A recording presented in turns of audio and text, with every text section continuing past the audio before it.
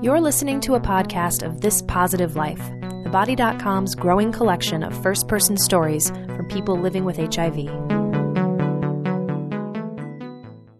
This is Bonnie Goldman, Editorial Director of The Body. Welcome to This Positive Life. I'm here today with Kali Lindsey. Today I'll be talking to Kali about living with HIV. He was diagnosed in 2003, and he currently lives in Washington, D.C., where he works as a program manager for the National Association of People with AIDS. Kali, welcome to This Positive Life. Thank you. Can you tell our readers and listeners about your personal history with HIV? How did you find out you were HIV positive? I actually found out that I was HIV positive because I made a random visit to the emergency room after I noticed a rash develop on my torso. And I came to find out later that that rash was shingles. And as a result of me finding out that I had shingles, the doctor connected the fact that I was young, and shingles is typically a symptom that happens to persons that are immunocompromised. He decided to offer me a test for HIV, and after my consent, he gave me my positive diagnosis. How old were you then? I was 23 at the time. So how long do you think you were infected?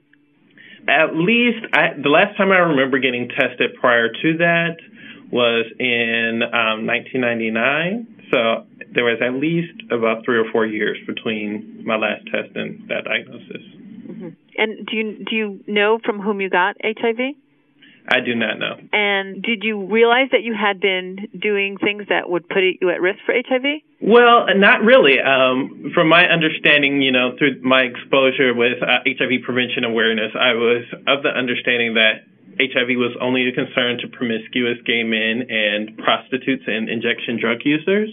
So because I was the kind of gay man who really only got intimate with people that I was developing strong kinships with, and I wasn't really sexually active. I had less than 6 sexual partners a year, and I probably only had sexual encounters maybe once a month.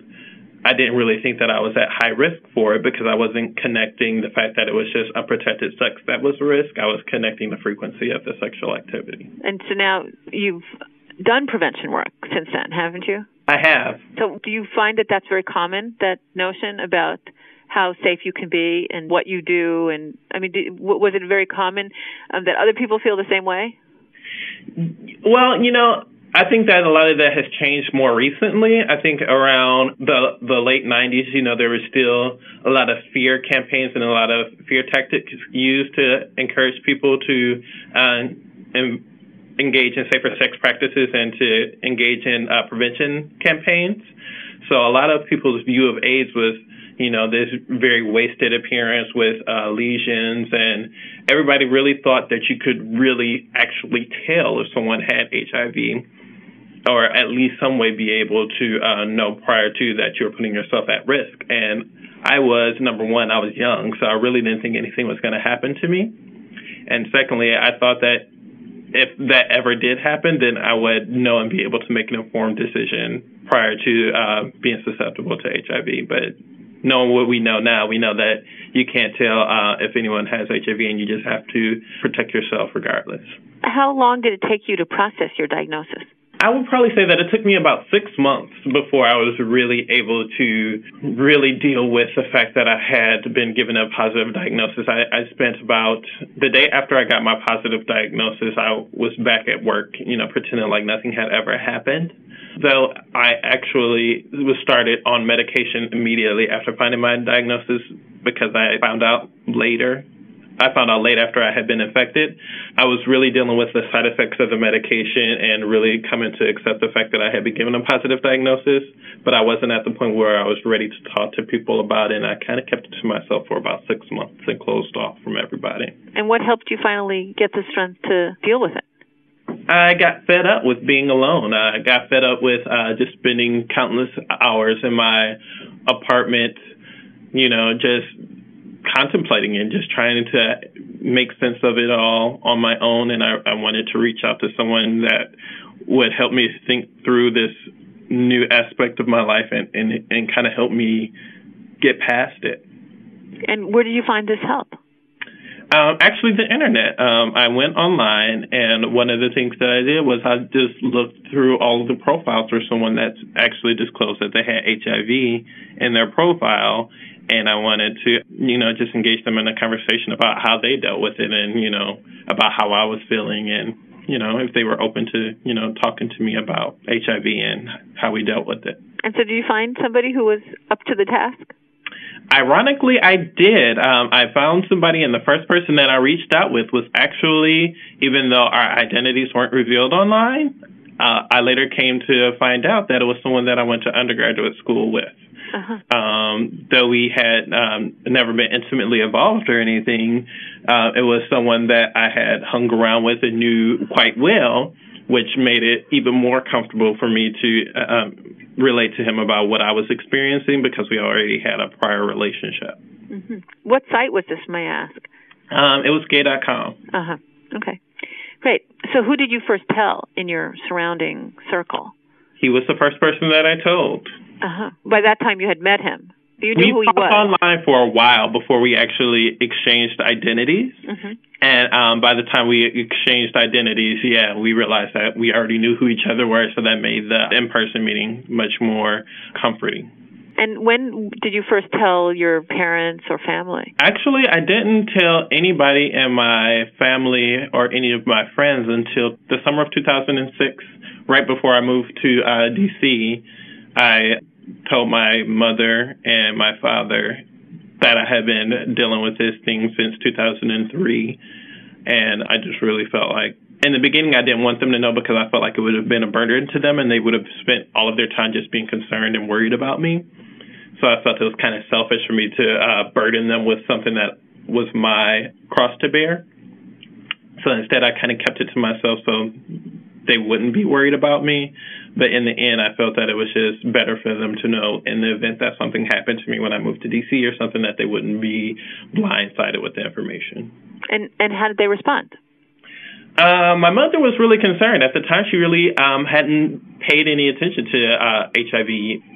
For me, I was the first person that I knew that had HIV. I've never in my lifetime known anybody that's died from HIV. And my view of HIV had been, Pedro's more on Real World or other documentaries or things that I had seen on television. So when I found out that I had HIV, I really had to learn everything about HIV for myself because, I really didn't have that friend or family member that I could really relate to. And when I told my mom, she had the similar reaction because, of course, we haven't had any family members that have dealt with HIV, so she had the same questions.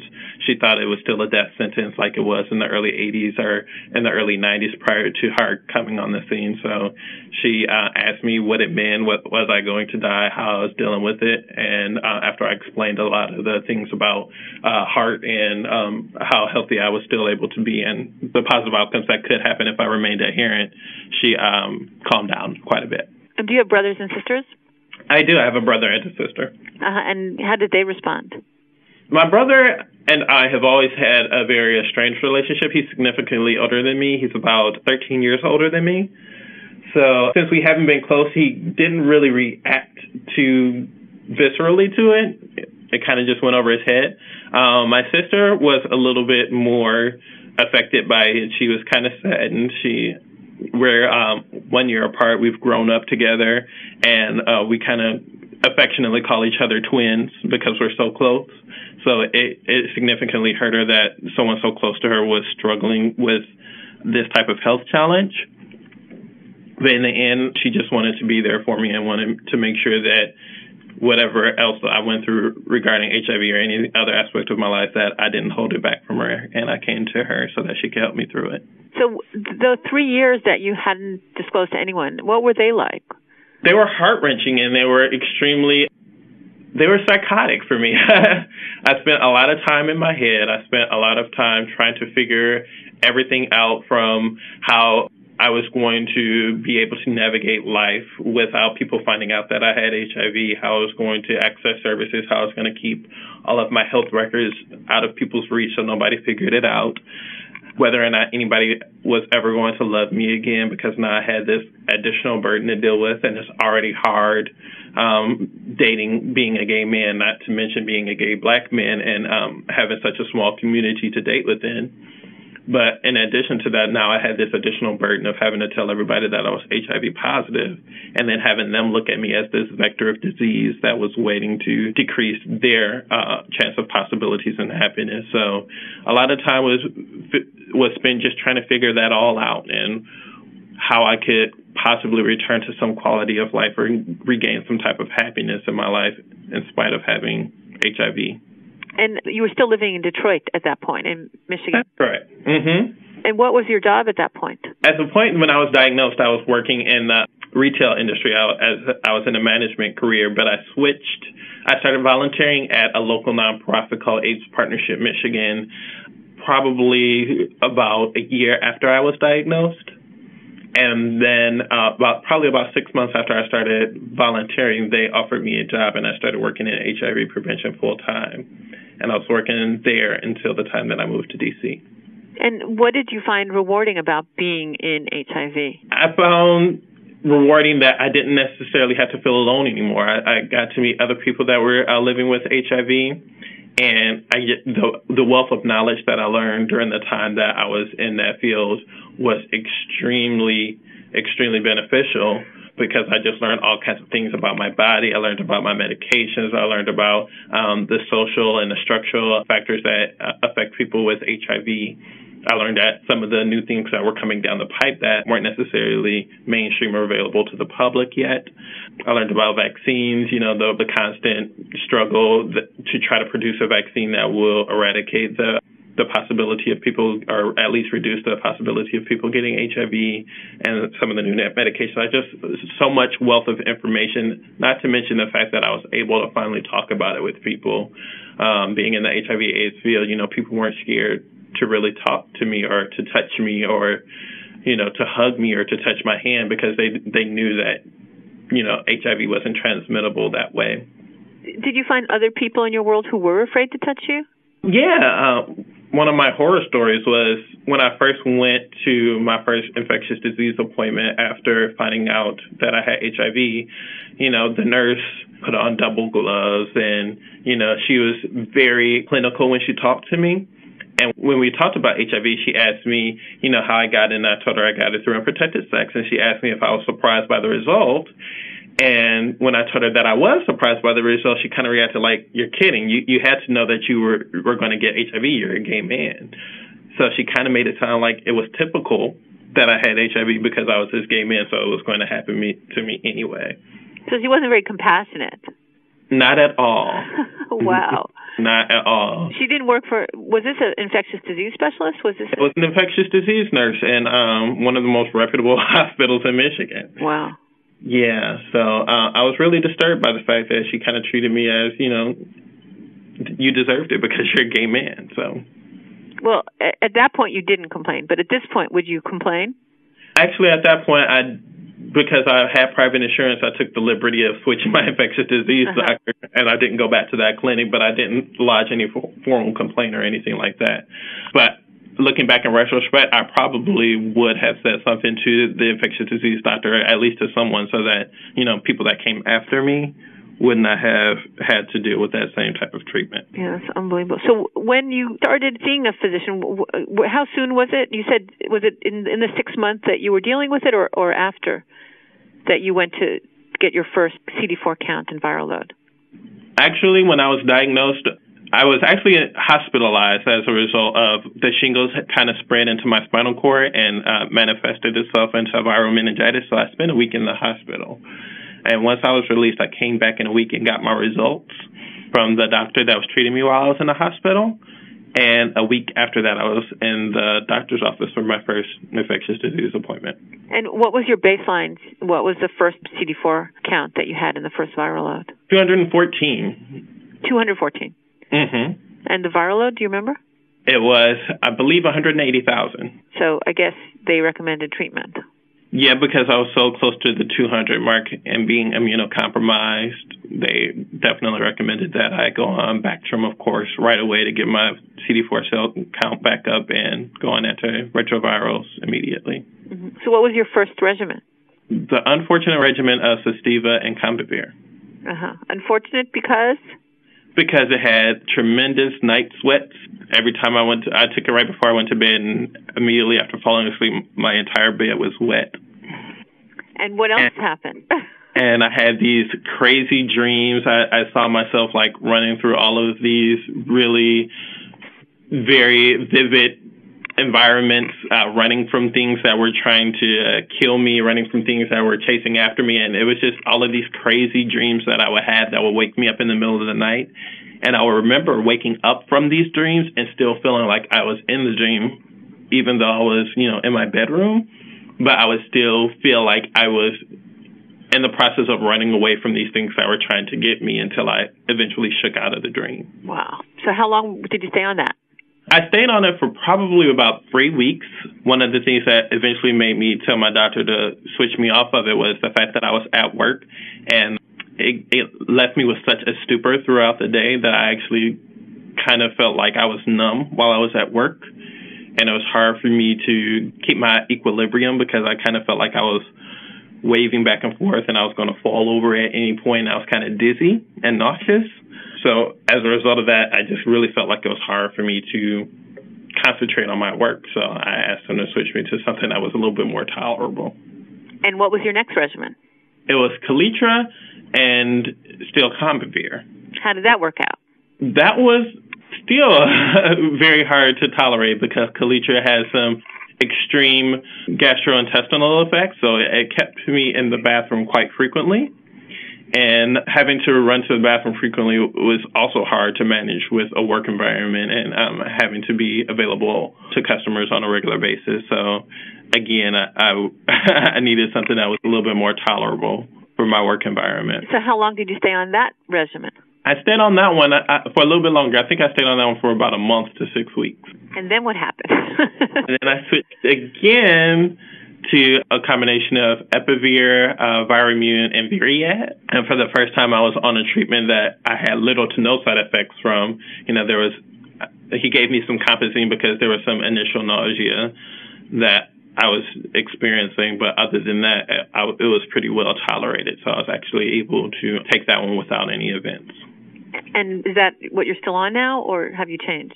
No, I actually, about a year and a half ago, went through a little depression moment, and I stopped taking my medications and just didn't want to deal with having HIV anymore. So when I eventually went back to the doctor and told him that I hadn't been on my medications for a while, he checked my blood work, and he switched my medication because he said I had probably developed some immunity to it. So you had drug resistance? I did. To the Viramune, I bet. Yep. Right. So he switched me again. He switched me to Truvada and Epsicom. And so you were on Epivir, Viramune, and Viriad for how long? Do you remember? From 2003 to 2000, so 3 years, yeah. To 2006? Uh-huh. Oh, okay, great. And you're doing okay? Do you have any noticeable side effects for Truvada and Epsicom? Every once in a while I get a little nausea and I lose my appetite, but for the most part I really don't have any side effects from it. How did you find your current doctor? I actually looked him up online. When I moved to D.C., D.C. fortunately boasts a wealth of infectious disease doctors, mostly because 1 in 20 people in D.C. is infected with HIV. So there's no shortage of infectious disease doctors in the area. But I also was in the DuPont Circle area, which was very comforting to me because not only are they knowledgeable infectious disease doctors, but they're also knowledgeable about dealing with patients who identify as GLBT, or gay, lesbian, bisexual, transgender. Which place is this? It's called DuPont Physicians Group. Uh-huh. So they're very gay-friendly. Yeah, it's right in DuPont Circle, which is, of course, a very gay-identified neighborhood in the District of Columbia. So not only was I able to talk to him about HIV, but I was also able to talk to him about other concerns that I had health-wise with being a gay man. And they're very open and... Yeah, he's willing to talk to me about anything. That's great. So do you think your doctor treats you like a partner in terms of making decisions? Oh, absolutely. One of the things that he chastised me about was the fact that I decided to go off of my regimen and not talk to him about it. He definitely wanted me to come to him and, have a conversation with me about it so that he could have been with me during that decision process instead of me just going independently on it. And he said if that was something that I wanted to do, then he could have coached me through it as opposed to getting to the point where he had to switch my medications. Mm-hmm. So he definitely encourages me to be very, conversational with him so that we can make decisions together. Mm-hmm. And do you have a particular health regimen that helps you stay well? Like, do you take vitamins? Do you exercise a lot? Do you juice? I don't know. Actually, I don't. I'm actually bad in that department because, my doctor has been telling me for years and years that I need to start working out or, start doing things to help improve my health outcomes. But fortunately and unfortunately, I've been blessed with a high metabolism. And because I don't gain weight, I haven't motivated myself to work out because I don't see the pudge coming on or anything like that, which, normally motivates most people to get into the gym. Mm-hmm. But I've been investigating additional options for working out that are less repetitive, like doing yoga or swimming or just playing volleyball on a regular basis. Something that isn't necessarily working out, but it's still getting my heart rate up and giving me a chance to get some energy expended. I wanted to go back and talk a little bit about the work you do. Living with HIV, don't you get sick of talking and thinking about HIV? God, yes. In the beginning, it was very healing, and it really was an educational experience. But do you sometimes yearn to be in a different field? Absolutely. Every day of my life, I wake up and I'm like, I live HIV 24 hours a day, 7 days a week. And I get really sick of talking about HIV and AIDS a lot of times. And, sometimes I feel like I can't escape it, especially when people know that I work for the National Association of People with AIDS. I kind of become this person that always has to talk about HIV and AIDS. Mm-hmm. And sometimes I do just want to run away from it and isolate myself from it. But I also appreciate the fact that so many people in their work relationships because of stigma and discrimination can't be out at work or can't be out in their family environments or can't be out in their home environments. So I appreciate the fact that I am able to be out for them when they can't and advocate on their behalf when they don't feel empowered to do so. And I guess I want to go back to relationships. How have your relationships with your family and friends changed since you were diagnosed? Now that they've assimilated your diagnosis, has it changed in any way that you noticed? Yeah, my relationships with my family hasn't changed because I've always had a very supportive and close-knit family, and that hasn't changed at all. A lot of my relationships with my friends did, however. A lot of my friends that had, prejudgments about people with HIV, for instance, a lot of my friends, felt that HIV would only happen to people that were irresponsible or people that, didn't take care of themselves. And a lot of my friends also had this very bad habit of calling people with HIV sick or, talking disrespectfully about people with HIV. And I kind of have pulled away from having those people in my life. And I've really adopted new friendships with people that have a more welcoming and appreciative concept of people with HIV and are contributory to a more positive and healing health outcome for me as opposed to, weighting me down with negative judgments. What's the best response you have ever gotten from telling someone you're positive? Thank you. One of the things that fortunately I've been exposed to as a result of my current occupation is, just going out and openly disclosing to an audience of people, and people will come up to me and actually thank me for telling people that I was HIV positive because they found that it empowered them to hear somebody else say it, even though that they couldn't. And it felt good for them to be able to see someone express their HIV positivity in a spirit of not being ashamed about it and in a spirit of helping other people to deal with the reality that there are HIV positive people amongst everybody that look and sound and act like everybody else. And they felt the need to have that expressed, but they knew they couldn't express it themselves. What's the worst response you ever got? The worst response was, are you going to die? Oh. And what did you say? Well, after I regained my composure and my my first reaction was, just dumbfounded. I kind of just looked stunned, like, are you kidding? Like, do I look like I'm going to die? But, I unfortunately, due to my occupation, I immediately launched into this education type of mode. So I immediately wanted to tell them about HIV and the reality that the medications really don't contribute to a death sentence anymore. People are living long, productive lives, and they're able to manage a quality of life if they get diagnosed and get on treatments and stay adherent to their medications and have regular visits with their doctor. But also, I really got turned off by the person because I'm like, if you're not even ready to deal with the fact that HIV is a reality and that you need to be more sensitive to people with HIV, then I'm not quite sure that this conversation needs to go any further. I guess related to that is, do you come across people who believe in a lot of the myths about HIV, that HIV doesn't cause AIDS, or that it's a conspiracy from the government, or I don't know. There's a lot of myths. Absolutely. Who do you come across who say, is it like just a lot of different people, and what do they say, and how do you respond?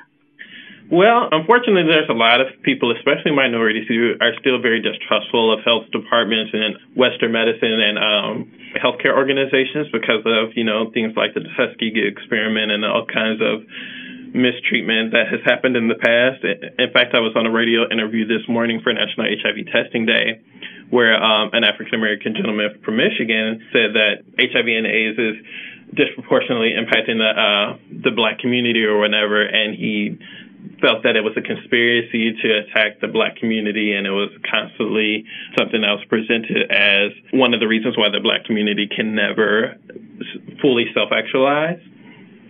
And my response to him was that, yes, it is a major health concern for the Black community, and one of the reasons why it's a major health concern for the Black community is because we're not moving past this period of mistreatment and really taking advantage of information related to health outcomes. Black people tend to be the last people to go to the hospital because of our distress. And because of it, we tend to be diagnosed later. And as a result, of course, the medications don't work as well for us because they have to work much harder to improve our health outcomes than if we were diagnosed earlier. So if we invested more in, health fairs and really taking that time out to get tested for HIV and get tested for things like diabetes and improve the way that we ate and stop thinking of so many things as conspiracies, it will really improve the community health outcomes overall. And do you find that they're satisfied with this answer? No. Most people that want to believe in conspiracies are going to continue to want to believe in conspiracies, and it's not my or anybody else's job, or I don't think that it's even within our power to be able to change those persons unless they want to change. One of the things that I learned when I was getting my degree in psychology is that there's this theory of reasoned action, that people are going to believe what they want to believe unless they receive a very compelling reason to change their mind. And until someday something happens in his life that convinces him that he needs to change this conspiracy way of thinking, he's going to continue to be resolved in believing that there's a conspiracy against him and the rest of the Black community. But hopefully most other Black people that want to take responsibility and want to take control of their lives and want to acknowledge that HIV is a serious health threat to people that aren't willing to engage in HIV prevention messages or get tested for HIV, hopefully they'll get tested, get their results, and make some better, more positive health decisions for themselves. Now I wanted to ask a little bit about your love life. The non-existent love life? I guess I want to know, do you have a partner currently? I do not. And how has dating changed since you were diagnosed? I've become less tolerant after I was diagnosed with HIV. Before, I have always been, and I will continue to be, a very hopeless romantic. I definitely see more investment in really developing a relationship with someone than I do in just taking part in a one-night sexual encounter. I'm always going to be the relationship-oriented person and the person that believes in unrequited love. I'm not necessarily interested in trying to convince people of my self-worth after being diagnosed. I have very low tolerance for people that think less of me because of my HIV status. And I also I really don't tolerate a lot of the negativity or, the hoops that people want to put you through in order to date them. So I really just reserve myself for people that are willing to take the interest in getting to know me and accepting the full me. And if they are willing to take an interest and spend the time and really exploring a relationship with me, then I'm more than willing to meet them and go the distance with them. But for people that are afraid of me because I have HIV or want to treat me as this vector of disease, I'd rather not be bothered. And do you find that there's a lot of people in that group, or there's a lot more welcoming and understanding and tolerant people? Unfortunately, though, many people think the gay community is this very welcoming community to people with HIV. I find that the gay community is actually the exact opposite. There are a lot of gay men that, because of a lot of HIV prevention messages, fear people with HIV. They think that the best HIV prevention method is to avoid people with HIV. So because I so readily disclose and I'm not really ashamed of my HIV status, I find that more and more gay men kind of repel me and don't want to necessarily invest in trying to start a relationship with me, which is okay because it's based in fear. And unfortunately, the reality is that a lot of them end up positive themselves because instead of protecting themselves regardless of someone's HIV diagnosis, they just avoid people that disclose having HIV. I heard a term the other day, a mythologically negative people. Exactly, the people that either don't know their status or tell people that they're HIV negative, and the reality is that some people don't tell the truth and other people just don't know. So, it's not a reliable HIV prevention strategy just to avoid people with HIV as your method of avoiding becoming HIV positive. So, How soon after you meet somebody do you disclose that you have HIV?